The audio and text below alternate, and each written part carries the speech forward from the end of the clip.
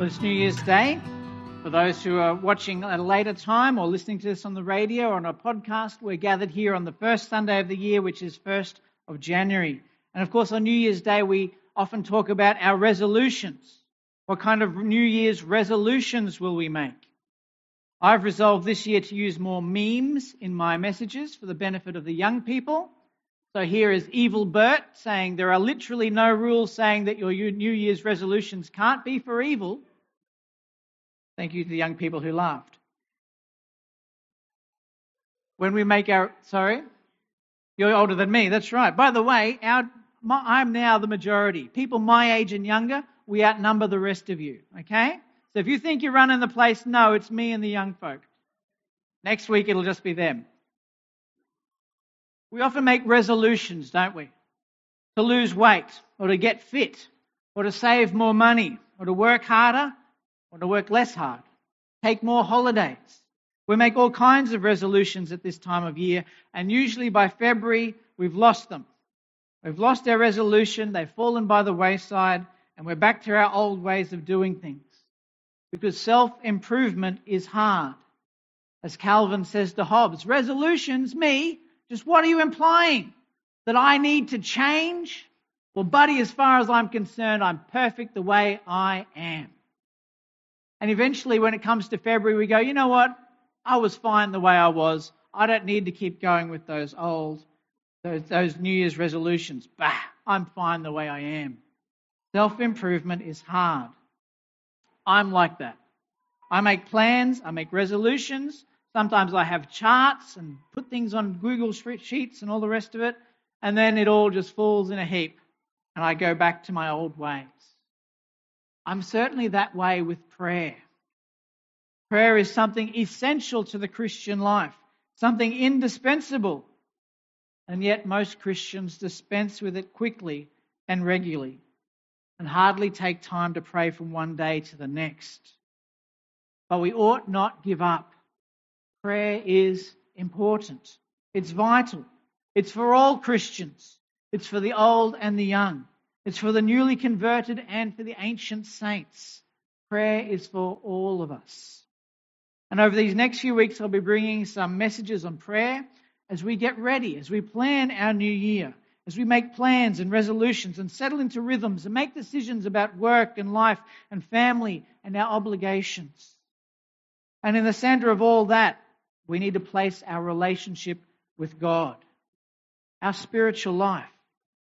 God wants to be at the heart of who we are, the center around which everything else orbits.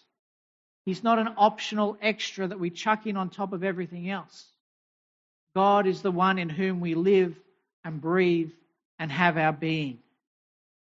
And at the heart of any relationship is communication, sharing who we are and our needs and desires and reality with another person. And prayer is quite simply just us talking to God.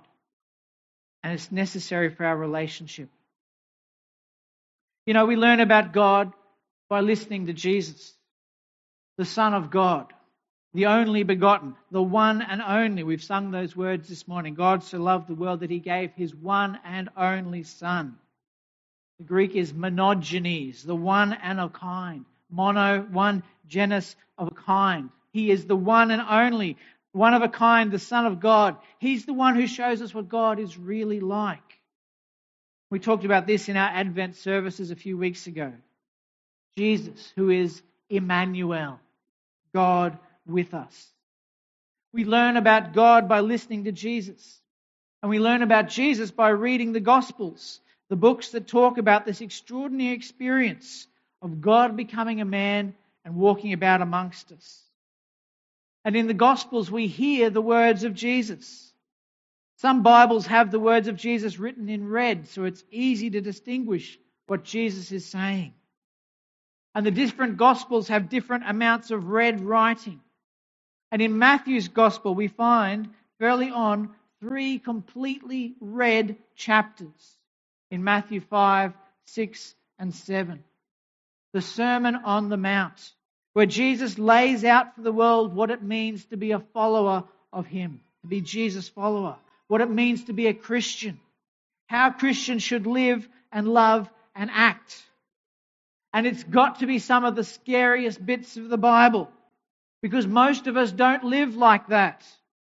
In fact, some Christians have declared it to be impossible and say we shouldn't even try. They say that Jesus was just pointing out how sinful we are by raising God's standards to encourage us to repent. I don't agree with that. I take Jesus at his word. And when he says, do this, I think he means that we should do it, or at least try. We could spend days and weeks and months talking about the Sermon on the Mount and never come to an end of it. But at its heart are some words that are very well known. The Our Father, the Lord's Prayer, the prayer that Jesus taught his disciples. So we turn this morning to Matthew chapter 5. As the children have read for us this morning, Jesus says, and when you pray. He doesn't say if you pray or if you decide to pray, but when you pray. It's Jesus assumes that we're going to pray. When you pray. Do not be like the hypocrites, he says, for they love to pray standing in the synagogues and on the street corners to be seen by others. Truly I tell you, they have received their reward in full. 6, but when you pray, go into your room, close the door, and pray to your Father who is unseen. Jesus says that there are those in his day who stood on the street corners and prayed, or got up in the synagogue, the local congregation, and prayed publicly and loudly, and they did it for the benefit of the people listening. The people could look and go, oh, what a holy person that is. That guy really knows how to pray. And Jesus says, that's not a good way to pray. If you're praying to impress Mrs. Smith in the back row, you're praying for the wrong purpose. Jesus says, when you pray, go to your room, close the door. Pray to your Father who is unseen. He encourages us to have an individual relationship with our Father. He says, then your Father who sees what is done in secret will reward you. There is a benefit to prayer, Jesus says. A personal reward. A personal reward for you and a benefit for the whole world when we pray. He tells us to pray in simple language. Verse 7. When you pray, do not keep on babbling like the pagans, for they think they will be heard because of their many words. There are all kinds of pagan groups who pray in this way. There are people who write their prayers on little flags and then hang them out on strings, and they believe that every time the wind blows, their prayer is heard in heaven. Of course, in the 21st century, what they do is they write their prayers on the back of a CD and put it in the CD player, and it spins 100 times a minute, and their prayer is heard in the heavens 100 times a minute. Jesus says that's nonsense. Don't keep on babbling with the pagans. They just think they're going to be heard because of their many words. He says, do not be like them. Your Father knows what you need before you ask him. Your Father knows what you need before you ask him. And that's a very strange verse for me, because I often have thought for many years, well, if God knows what I need before I ask him, then why do I have to bother to ask him? If God knows what I need, why tell him? There are different ways of praying and different ways of asking for things, and some of that can be problematic, I think. People in the church sometimes beg God, gimme, gimme, gimme. God, God, God, I'm begging you. And they go on and they ask and they ask and they ask and they ask and they ask. I think that's probably not great, but on the other, because they're going to babble like the pagans. But at the other extreme are the people who go, well, God knows what he's doing. I'll just leave it all up to him. There's got to be somewhere between the gimme, gimme, gimme babbling of the pagans and the God knows what he's about. They don't bother to ask at all. Because Jesus says your Father knows what you need before you ask him. So ask him. Ask him. We get this picture of God sitting up there in heaven saying, on this side, saying, well, I'd like to give you this good thing, but beg a bit more. Ask a bit more. Maybe eventually I'll give it to you. And then on this other side, a bunch of people saying, well, God is all good and loving. Wouldn't he just give me all the good stuff he has for me? Why do I have to ask him? And if the things I ask for are wrong, he's not going to give them to me anyway. And if the things I'm asking for are right, then he should already know that and he should give them to me. So why bother asking? Why pray? It's often said in Christian circles, if God knows, why ask? We often say in Christians that God is sovereign. He's in control. He runs the whole universe. I'm sure you've heard this. The Christians who say that God is sovereign. So he already knows in advance what he's going to do, and he's already arranged it all exactly how he wants it to be. So why pray?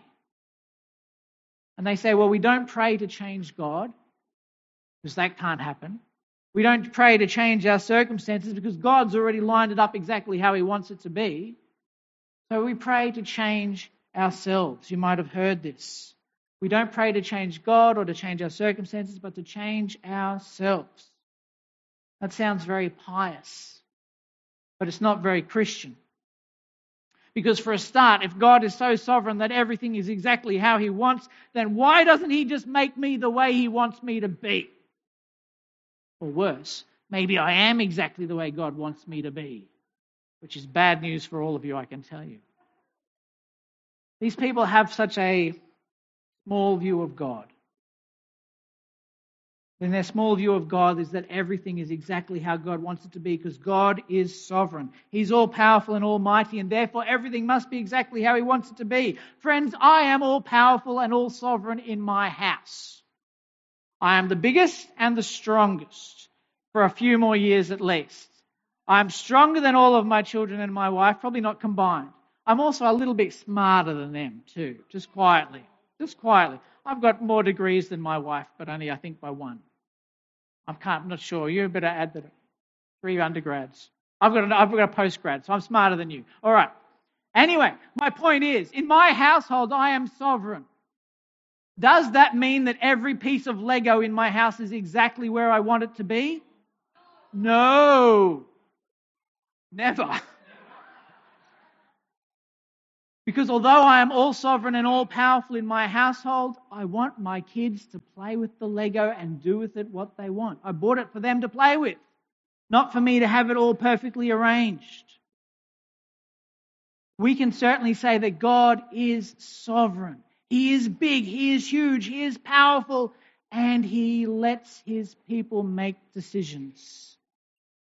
His sovereign choice is that we get to make decisions. We get to play in the sandpit. We get to play with the Lego. And sometimes we leave it in the hallway and other people tread on it.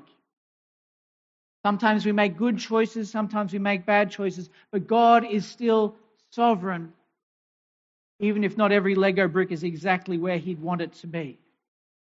Does that make sense, or have I confused you? Makes sense to you, Fred? I'm glad. This idea that we pray not to change God or to change circumstances, but change ourselves is nonsensical when we read the Scripture.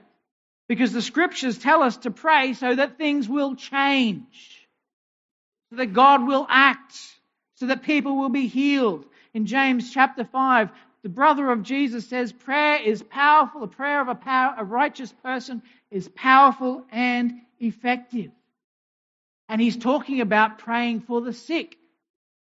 He's encouraging us to pray for the sick because he says when you pray for the sick, they get better. Not all the time in our experience, but when you pray for the sick, they get better. James says prayer is powerful and effective. And in the Lord's Prayer itself, we pray, Our Father in heaven, hallowed be your name. And then we pray, Your kingdom come, your will be done on earth as it is in heaven. Jesus tells us to pray this way because guess what? Things on earth ain't the way God wants them to be. Things on earth ain't the way they are in heaven. He says to pray that God's kingdom would come and change this world and make it right. And we have a part to pray. Every Sunday when we gather here and we say these words, we're asking for God to intervene in our world and make it right.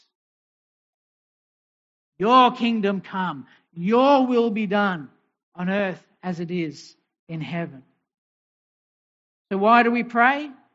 Because our prayers make a difference. It's not just about reforming my heart, it's about changing the world.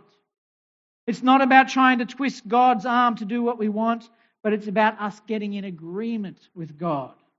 lining up with His will, partnering with Him.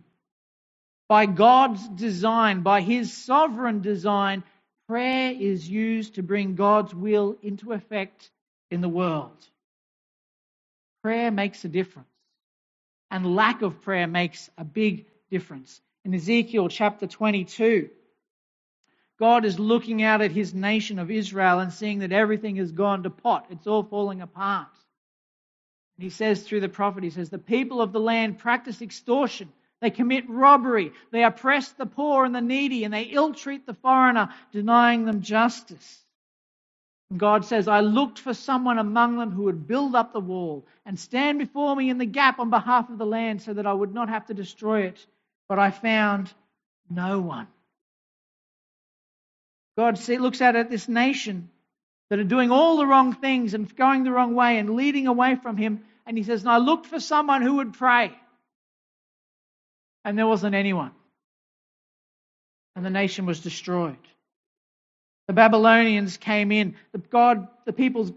Israel pushed God away. They rejected Him. And God removed His protection. And the Babylonians came in and destroyed them. Took them into exile and all the rest of that. God left them to the consequences of their choices. God didn't want to do it. He was looking for someone who was praying, someone who was interceding, someone who was calling out, but there wasn't anyone. And so Jerusalem was destroyed. The ultimate cause was a lack of prayer. Huge things hang in the balance when we pray. The Bible has a lot of if-then statements about prayer. If-then is a logical thing. If this happens, then that. So, for instance, in 2 Chronicles chapter 7, it's perhaps the most famous of these, where God says, if my people, if they're called by my name, if they will humble themselves and pray and seek my face and turn from their wicked ways, then I will hear from heaven. I'll forgive their sin. I will heal their land. God says, if they pray, I'll do this. I'll do these good things. Why would God set up the universe in this way? Why? Well, there's a whole bunch of reasons for that, but I think it comes down to the fact that God is a relational God, a God of love. And therefore, everything God does is in relationship. He works with us and through us. He gives us our right to say yes or no. He lets us play with the Lego. He lets us have our little part of the universe that we have a say over. A domain of influence. And how you speak and act and think affects everything else in that domain of influence. We sometimes call it free will. Although the early Methodists didn't call it free will, they just called it will. Because there's no such thing as non-free will. You've either got it or you ain't. Will. Can you make a decision? And God says to His people, I've made you so you can make choices. Now, let's make good choices together.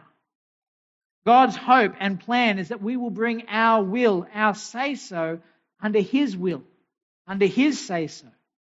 God wants us to recognize Him as God and get in line with Him and be His partners. And this is a repeated idea throughout the New Testament and in the Old Testament as well. But Paul says in 2 Corinthians chapter 6, he says, as God's fellow workers, we urge you not to receive God's grace in vain. As God's fellow workers, God wants to partner with you and me. He wants to go into business together. God and sons, reconcilers. That's a different message. The word here for fellow workers is the Greek word synergeo, which I've talked about here many, many times. Synergeo, translated as fellow workers in the English. It comes from the Greek syn, S-Y-N, not S-I-N. Syn means to go with or together. So we synchronize our watches, or we synthesize different kinds of music. We mix things together. We do things together. And then ergon, energy or work. Synergeo means those who work with God. God wants to work with us, not independently of us. We bring what we can do alongside God to work with Him, to partner with Him. Our decisions have implications, consequences, on a physical level, but also on a spiritual level. The Bible talks about us having authority in Christ. We are the children of God. We are His heirs and co-heirs with Christ. We have some say-so in how the world works. Not as much as God. He's much, much bigger than us. And perhaps not over the whole world, but over our little patch of the world. We have some say-so. God has given us some authority. And He wants us to exercise that authority. God has set up the universe in such a way that when we speak with God and when we ask for things in accordance with His will, then God releases His power, His influence, and He intervenes in our world. You know, it's common in churches to have two signatures on a bank account. And a lot of organisations like this. So Doug is the treasurer, I'm the pastor. If we want to spend money, Doug and I have to agree. Because otherwise I'd go off and buy all kinds of crazy things and there'd be no money left. So Doug's there to tell me no. And I'm here occasionally when Doug, very, very rarely, when Doug says we're going to do this, and I go, oh, I'm not sure about that, Doug. That never happens, by the way. We both have to sign. Yes, we both have to sign for the money to move to the next place. Perhaps you have a checkbook. You might remember old days of checkbooks used to have two signatures on them. Well, when the pastor in my previous churches, it's never happened here, but in a previous church, before I'd go on holidays, the treasurer would say, look, just sign a couple of checks so that we can spend money while you're away. And I trusted my treasurer and I did it. In a similar way, God says to us, here, sign on this dotted line. And if you sign there, I'll sign here, and then things will get happening. Things will be done. But if we don't talk to God, if we don't speak to Him, if we don't ask Him for the things He knows we need, He's not going to sign His half of the check. He wants partners. He wants to work with us. Are there any questions here this morning?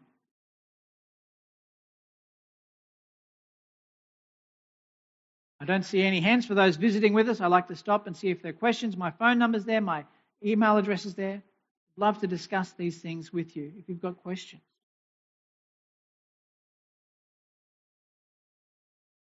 So, this is just an introduction saying that prayer is powerful and important. If prayer was just about changing me, then a New Year's resolution would be just like my New Year's resolution to lose weight, or to be fitter, or to take different holidays. Because self-improvement is hard. And so if prayer is just about changing me, then maybe I can't be bothered. You know, I'm happy the way I am. I'm pretty good. Let's just leave it aside. But prayer isn't just about changing me.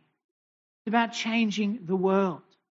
It's about changing my community, my neighbourhood. It's about praying for those who are sick, those who are dying.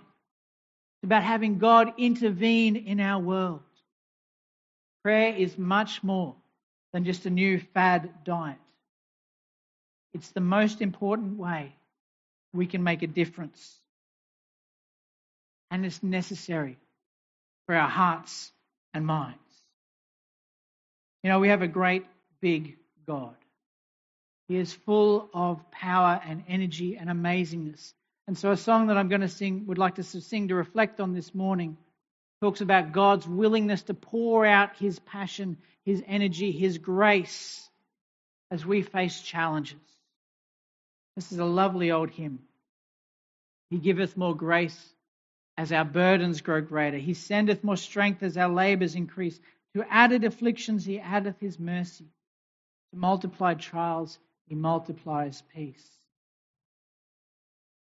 The last verse says, when we have exhausted our store of endurance, when our strength has failed ere the day is half done, when we reach the end of our hoarded resources, our Father's full giving is only begun. Let us resolve this year to come to Him in prayer. not just for ourselves, but for those around us. Let us pray. Father God, we thank you this morning for this brand new year, a year of opportunities. Father God, I pray that you would help us to see your kingdom come and your will be done in our lives, in our communities, in our families, in our workplaces, in our schools, in our homes. Father God, I pray that you would place it on our hearts to speak to you, to communicate to you, to call out to you, to stand in the breach, to be people who pray. Father God, speak to our hearts and draw us closer to you. In Jesus' great and powerful name we pray. Amen.